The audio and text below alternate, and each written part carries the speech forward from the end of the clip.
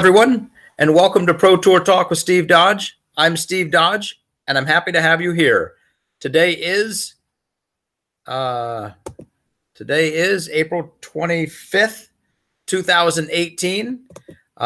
Tomorrow is day one of the Glass Blown Open. If you're listening to this on the podcast, then I have probably already played my first round at the Glass Blown Open. I think it's my first PDGA event that I've played in over a year and a half. So if you're in the area, probably want to come out later in the day so you don't have to watch me play. Anyway, I'm actually very excited to be able to play, and it's going to be pretty darn fun. So with the Glass Blown Open happening, we're going to do we got something special going on for you all today. The big thing is, thank you all very much for all of the questions that you've submitted through dgpt.com/AMA and on the Facebook page and Instagram as well. But I'm going to basically go through those questions and just encourage you to continue to ask those questions. A couple of those questions are actually going to be topics that we talk about on future shows because there's a lot more in depth, and in at least one case, I don't really have an opinion yet. And I want to bring a couple people into the conversation, have that conversation, and then hopefully develop an opinion. But so dgpt.com, that's our website, /AMA, which I think stands for questions that we want to know the answers to. So the first question, what do you think of spectators in the fairways? And then the person goes on to say, seems like a distraction in many ways as a player and viewer. I feel seeing spectators in a direct line of the hole or a couple of guys jumping out of a bush because they nearly get hit by a disc comes off as unorganized, or is it a unique part of the sport? Just an observation, not a complaint. Keep up the good work. First of all, thank you very much. Use the sandwich technique. Went ahead and finished off on a positive note so that I don't feel like I'm being attacked. Always a good idea when asking a question. I would say it might be a unique part of the sport right now, but hopefully it will not continue to be so as we get more and more organized. The two events where spectators were potentially involved, at the Memorial, there was a water bottle. The water bottle was 8 to 10 feet out of bounds when it was hit. In my opinion, the spectators were a totally appropriate distance back. And one spectator, when seeing the disc coming towards them, all the spectators did the right thing and moved back. One person forgot to pick up their water bottle as they moved back. I don't know if I would have remembered to pick up my water bottle as a disc is flying at me. I would have just said, hey, I need to move back. And that's an unfortunate circumstance, but I think those spectators were in a totally appropriate place. The other place that spectators came into effect was at the Waco Annual Charity Open presented by Dynamic Discs. And at that event, the spectators, again, I think were an appropriate distance back. If Nate had any idea that he was going to throw the disc over there, he would have clearly asked the spectators to move. So in those two instances, I think the spectators were in an absolutely appropriate place. The question specifically is, what do you think of spectators in the fairways? I think spectators in a fairway is a bad idea. I think spectators standing 8 to 10 feet behind the OB line is absolutely appropriate. And if the OB line isn't going to come into play, then right behind the OB line is a perfectly appropriate place to be. So this is something that is happening in our sport as we get more spectators. It's something that we will learn to control better as we grow, and we will continue to do so. One thing that we have done over the past month is have conversations with tournament directors. And we've actually created an organizational document about expectations for crowd control, the people that hold the tape. So now we actually are spelling out what those expectations are, because it's becoming needed. And that's kind of the whole goal. This second question, I think I'm going to go ahead and say this needs to be a show unto itself. It's a fantastic, it's a very good leading question. And I genuinely don't know the answer because there's two sides and they're both correct. And I don't know what you do in a situation like this. And the question is, should we use video replay? It seems like if we have evidence to get a call right, we should use it. I will agree with that entirely. It seems like if we have video evidence, we should use it. And in my opinion, players should be allowed to, for example, take photographs of discs that are questionable whether they're inbounds or not. Right now, according to PDGA rules, that's not allowed. I think that absolutely should be allowed. And the counter to that point and to the use of video evidence is not all cards are being videotaped. So that's a valid point for example, a foot fault. Like we've had a couple of sizable foot faults that have been caught on video, and but if that was on a different card, it wouldn't have been caught.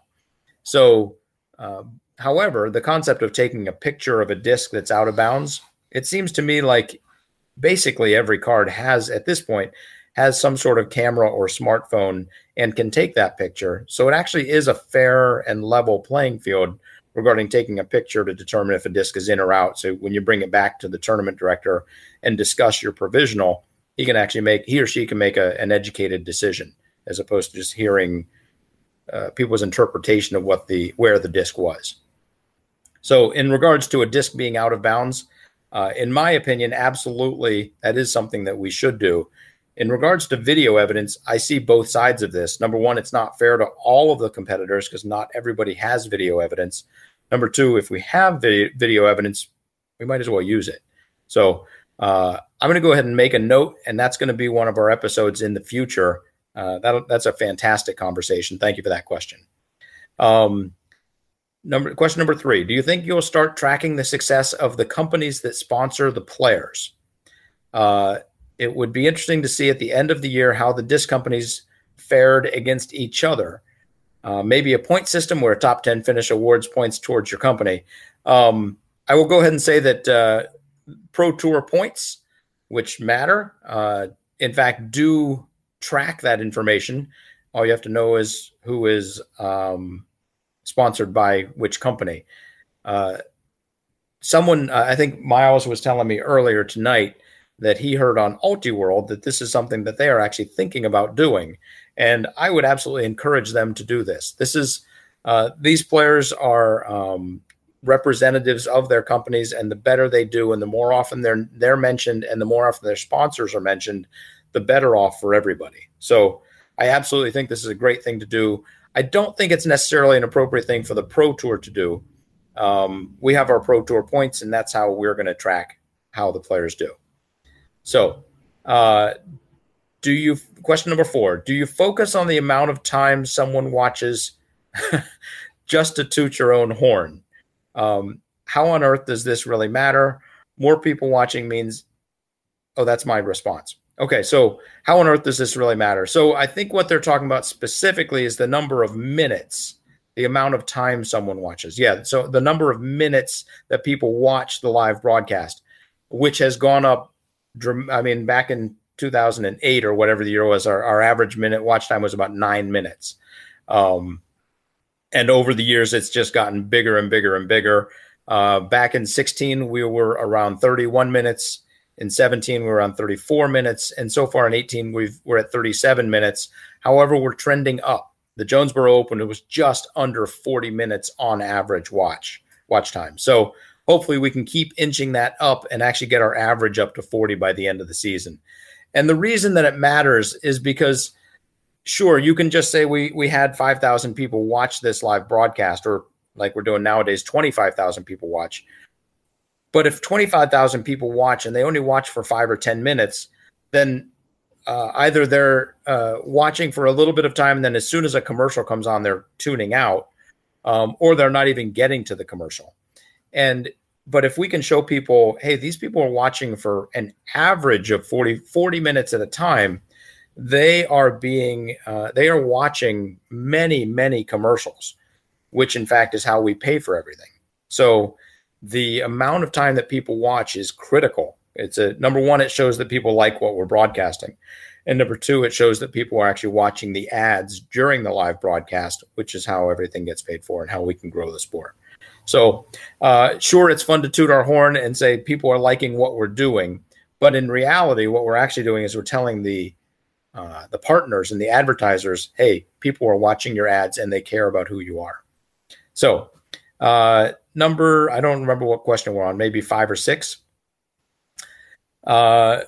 I think you should have a men's tent. No question, just a comment. I went ahead and pretended that was a question.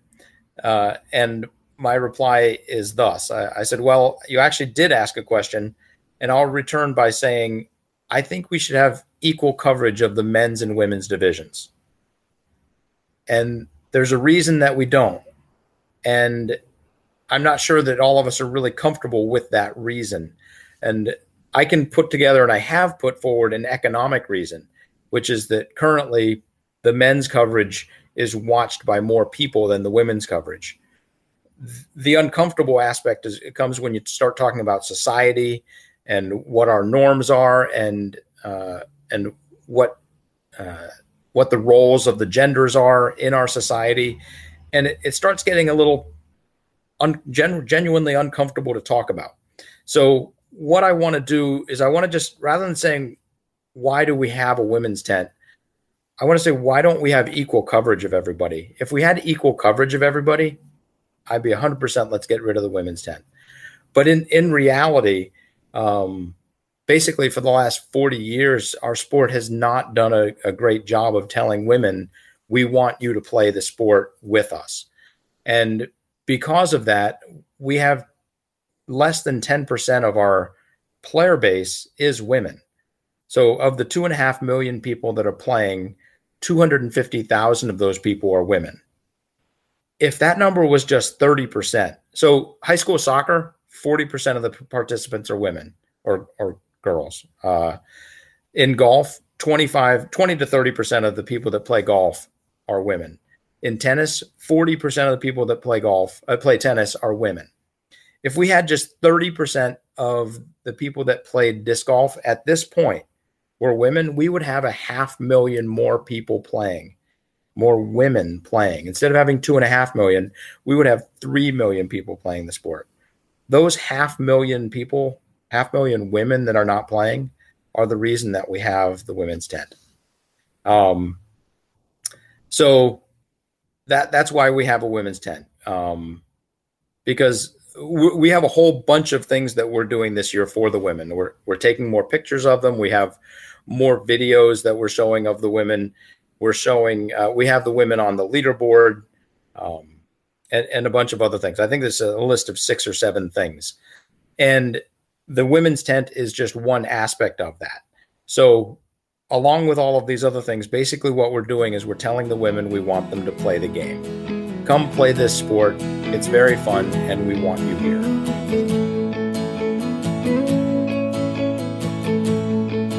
So, this question was great because it reminded me of, who is this? I don't remember the person's name. I think it was David Moser sent me this reply. I had asked Addie Maxwell. I apologize. I'm going off on a little tangent, so just stick with me here. I had asked Addie Maxwell how we would feel if ESPN came to the sport of Ultimate and said they'd like to try covering the sport, but only the women's field until coverage proves successful. I was gender flipping there, and it's a good way to look at how we feel about things and how we like the real reasons that we're doing things. And David said, I think Addie gave a fine answer, but she could have done more. And I'm going to read to you. I'm just going to read this answer because I think it says a lot about why we have a women's tent. And then I'll get off this topic for now. It says, instead, suppose ESPN came to the governing body of gymnastics and said, people like watching gymnastics during the Olympics, so we're going to put it on our channel on Sunday afternoons. This is ESPN talking. Now, you've got a 12-year-old son who fell in love with gymnastics during the last Olympics. He was enamored by the strength and balance of those guys on the pommel horse and the rings and the horizontal bars, and the parkour-esque floor exercise. He talked you into paying for gymnastics lessons and has been attending for a few weeks now. Saturday, you two sit down to watch ESPN, and you watch the ladies perform the vault, spin around on the uneven bars, and dance across the balance beam. And then the show is over. No pommel horse, no rings, no balance bars, no men at all. I should say no parallel bars, no men at all. Your son was so excited to watch what was possible for other people like him, but his division of the sport was ignored entirely. You do some research and find that ESPN decided that the risk of covering gymnastics at all was fairly high, so they only wanted to cover the most popular division until they see if it succeeds. That night, you ask your son if he's ready to go to gymnastics practice, and instead of being excited like usual and motivated by watching the men perform in the Olympics at the highest level, he just says, I guess. Next week at school, he's with a group of friends and he mentions his gymnastics practice. The other boys visualize the only kind of gymnastics they've ever seen, girls jumping around in leotards. They tease him about it, and he would like to say, no, it's really awesome. Just watch the guys on ESPN on Saturday, but he can't because they're not filmed. He gets teased and wearing a leotard with the girls all week, and when it's time to go to practice, he says in a small voice to his dad, I don't want to go anymore. Now, bring it back around to disc golf. A young woman is with her friends and mentions disc golf. They look at her funny, but she pulls out her iPad and shows them Paige throwing a 550-foot crush over water, then hitting one of those crazy 60-foot putts. She then shows them Katrina laying down a sick roller that curls up around the basket. She then shows them Sarah throwing a flex forehand between two trees and around another one to park the hole for a birdie. Those girls are all like, wow, and at least one of them says, I got to try this. Suppose women's coverage doesn't exist, so she has to show them those same shots being thrown by Simon, Paul, and Nico. Those girls will still say, wow, but not one of them pictures themselves doing it. And all of the people, there's 500,000 people that have never pictured themselves being the people succeeding and having fun playing disc golf. And those women are playing other sports. And that's the reason that we have a women's tent. And that's the reason that this whole conversation really matters. I recognize, or Addie should have told me, according to David, but it is true. We recognize the economics and logistics of filming FPO are the biggest challenge. It's the economics and the logistics. We believe the desire to cover the women is there. That's 100% true. I just think it's important to provide good examples of why it is important, so the motivation to do so doesn't wither and have FPO coverage and FPO participation get left behind. I think he summed it up beautifully. That's exactly it. We all have the same goals. We're working really hard to get the money. We're working really hard to put the logistics in place to make it happen. And it is absolutely one of our focuses, and it is one of the reasons that we have a women's tent. So sorry for the long side road there, but David wrote a really nice piece, and I thought it was really well done, so I wanted to include it. And on another note there, one thing that we would like to do, and we've started doing this, and hopefully we'll get to have everything completed before San Francisco. We want to make highlight videos of the men and the women, but unlike last year, this year we have a lot of footage of the women that we never had last year. And a huge shout out to Terry Miller as a thank you, because he's the reason that we have all of this extra women's footage, him and his crew. So I'm going to put together a highlight videos of all of the greatest shots by all of these women. Maybe a piece just about Sarah Hokum's great shots, and maybe a piece just about Jennifer Allen's great shots, and Katrina Allen's great shots, and Sarah Hokum's great shots, and maybe another piece with all of the women and all of the other women and all of their great shots. And I want to put out highlight videos so we can share how great these women are with other women who we want to bring into the sport. So the one thing that I'm going to ask, though, because there's two things that make all this possible, economics and logistics. We have the logistics down for these 5 videos. The question I will ask of you and anybody that you know who owns a business or wants to be supportive, can you help us publish these videos? We can do it anyway, but we want to have the FPO division help bring in some money so we can help spread that money out and do more for the FPO division. So I'm going to put out these 5 videos. I would like to ask if anybody's interested, $100, and you can present one of these videos. They're going to be 2 to 4 minute clips. We'll put them on our social pages, Facebook and YouTube, and we'll share the original videos with you so you can do the same. We'll include your logo at the beginning with a presented by. We'll include your logo as a bug in the corner during the entire video, as well as an outro with your logo as well. And I'll also throw in a 5-second call to action. In between some hot putts, we'll have your logo pop up, say, supported, proud to support so-and-so, or go to our website for 5% off, or whatever you want to say. You got a 5-second message during the video as well. $100. So if you're interested, just email me, Steven@dgpt.com. And if you're willing to spend more than $100, let me know that and say, I'll give you $1,000. I want to do all 5. That'll be awesome. So first come, first serve. Email me, let me know, and we'll make it happen. And we'll continue to expand the women's coverage, and we'll go ahead and put some men's coverage out there every once in a while too. So, I'm gonna go out of order here. So the next topic, while I'm there asking for money, I'm gonna go ahead and toot our horn a little bit more.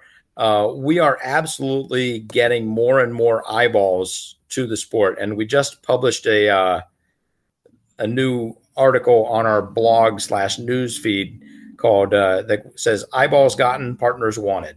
So we've got a little bit of a break. We've got about a little over a month before the San Francisco Open. So if you or anybody you know would like to become a partner with the Pro Tour, this is the perfect time. As the article starts out, it says 3 events into the 2018 season. One thing is certain: people are watching disc golf. We just published an article called Let It Grow, Let It Grow, Let It Grow that touted all of the amazing numbers. Everything is up. Huge thanks to Smashbox, huge thanks to UDisc, huge thanks to the PDGA. We are all working together, pushing forward, and the live broadcast numbers are showing that you, the viewers, are appreciative. So thank you very much for that. There are 1, 2, 3, 4, 5. There's 7 different areas that we have an opportunity to get new partners on board. And actually, it's funny because I'm reading this in our blog and news, and the first thing is event articles and recap partner. So if you want to help out our blog, if you want to sponsor our blog, put your name and lights right here on every article. There's an opportunity to do that. You could be a podcast partner. You could advertise in this podcast. We can have up to 2 30-second ads. It's a 1-hour show, so I'm kind of figuring a minute's worth of advertisements is not that bad. So you could advertise in the podcast itself. We actually have 2 podcasts also. So there's another opportunity on the Sunday profiles with Dixon Jowers. Circle Zero partners. So Circle Zero is the show that we start each live broadcast with. Currently, Pro Worlds is sponsoring the profiles section on the Circle Zero show, where we do a player interview. I Fling Plastic and Cahill's Pro Shop are sponsoring Hotspots. Prodigy Course Design is sponsoring Course Cuts with Will Schustrick. Available spots, we could make a great shots, so we could just do a highlight show of some of the great shots from the previous day. We have trivia questions that could be presented by somebody. We have raffles. We have fantasy disc golf. We could create an overachiever section for the person who played the most above their rating. We could do basically anything in that Circle Zero show that would fit your brand and what it is, the message that you're trying to get across. So if you're interested, please reach out. My email is Steven, Steven @dgpt.com, and we will make this work for you. We're looking for a presenting sponsor for Chase Cards. We have opportunities on site. And then we also have preview and review highlight videos. So lots of different ways that you can get involved if you would like to, or if you know someone that would like to. things are starting to go really, really well. All of the numbers are up. People are interested. People are watching. This is the time we need to put the iron in the fire because it's hot. I don't quite know the way to word that, but things are hot. And if you want to be a part of the Pro Tour, this is the time to be a part of the Pro Tour. So before I get back to the final question, I'm going to do two more quick things. Number one, this is Pro Tour talk, so let's go ahead and after 3 events, let's talk about who's winning the Pro Tour points. Currently, Ricky Wysocki, 213 points. Paul McBeth, Nate Sexton, and Garrett Gurthey round out the top 4. And James Conrad, Jeremy Colling, Eric Oakley, and Johnny McRae round out the top 8. Interestingly, all of them have played all 3 events. And in the top 15, only 2 players are in the top 15 that have only played 2 events. And those 2 players are Eagle and Simon. So that's just a little interesting tidbit. And on the women's side, not surprisingly, Paige Pierce is in first with 3 first places. Sarah Hokum, Lisa Fakis, and Jessica Weiss round out the top 4. And Katrina Allen, Rebecca Cox, Ellen Widboom, and Jennifer Allen round out the top 8. Madison Walker and Kona Panis 9 and 10. So, and actually similarly to the men's side, the top 7 women have played in all of the events. Jennifer Allen, Madison Walker, and Kona Panis have only played 2 events, and that's part of the reason that they're 8th, 9th, 10th. You do get to drop 1 event, so that is something that, like, you obviously Jennifer, Madison, and Kona will be. I'm sorry, you dropped 2 events. They'll be dropping this event that they didn't play. So the numbers will tighten up once the drops start factoring in. And the last question of the day, and then we will close out this Pro Tour talk. And I appreciate your patience with me as I run through the AMA part. And please keep asking these questions. These questions are great. dgpt.com/AMA. Go ahead and ask anything you want about the Pro Tour. And we will, if we don't know the answers, we'll bring some people on and have a conversation in a future episode. Otherwise, I'll just spout out what I believe the answers are, and we can move along. The last question, I saved this one for last because it's really fun. You touch on a lot of topics, but you don't seem to actually do anything. What has come of the conversations that you have had with the players? So this is a great question. Are we just talking and spinning our wheels here, or are we actually doing stuff? And so I wanted to run through our last episode, all of the episodes that we've had, and see what has in fact come of these. And I think some of these, maybe we are spinning our wheels, but some things actually do happen. So we talked with AJ Risley and Holly Finley about tee times. What came of that was an agreement that we understand the need for feature cards, and we understand that outside of feature cards, we think it should be. We should think that the players should be equally distributed. And we've talked to all of the tournament directors of all of the other 6 events that still have yet to happen this season, not counting the Tour Championship. And we have actually come up with a tee time procedure. We've had that tee time procedure approved by the PDGA because it's just a little bit different than what they recommend. And so going forward, we are going to be releasing that tee time policy. And that will be that'll actually occur through all of the rest of the events. So tee times has been done. Wysocki and foot faults, we didn't really talk about anything except for the fact that following the rules actually does matter. Dixon Jowers and I had a nice little debate about it. I don't remember which side of the debate anybody was on, but that's where we all ended up, was we all agree the rules matter. Episode 6 was women's media, where we talked to Addie Maxwell.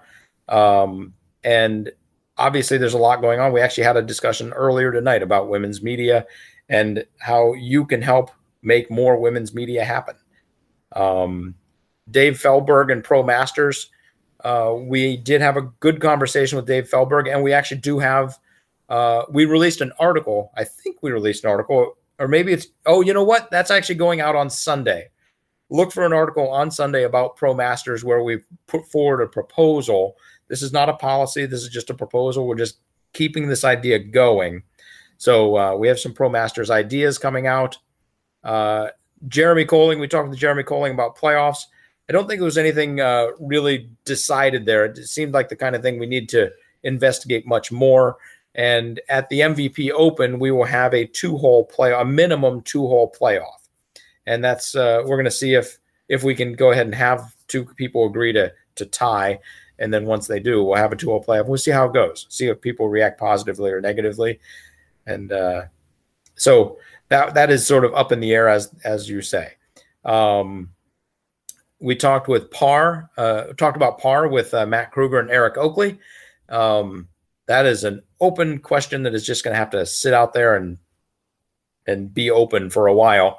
And then last episode, we went in depth about one particular hole at the Jonesboro Open. And I'd like to keep doing that. I'd like to keep going in depth about one particular hole and start getting a little more in depth about what course design is and what good course design is for men and women and how it's not necessarily the same.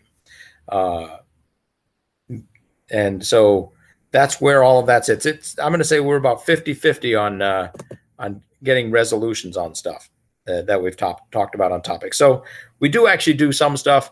Some stuff it takes a little bit longer to cook and get to a point where people agree or we want to go ahead and try something and see how it works. So that's it for Pro Tour Talk on April 25th. Thank you all very much for watching. The Glass Blown Open starts tomorrow. You can probably watch the live coverage on pdga.com. You can definitely watch live coverage, I'm guessing, on glassblownopen.com, maybe Smashbox TV on YouTube. Please watch, please tune in, and thank you very much for watching this. Have a great night.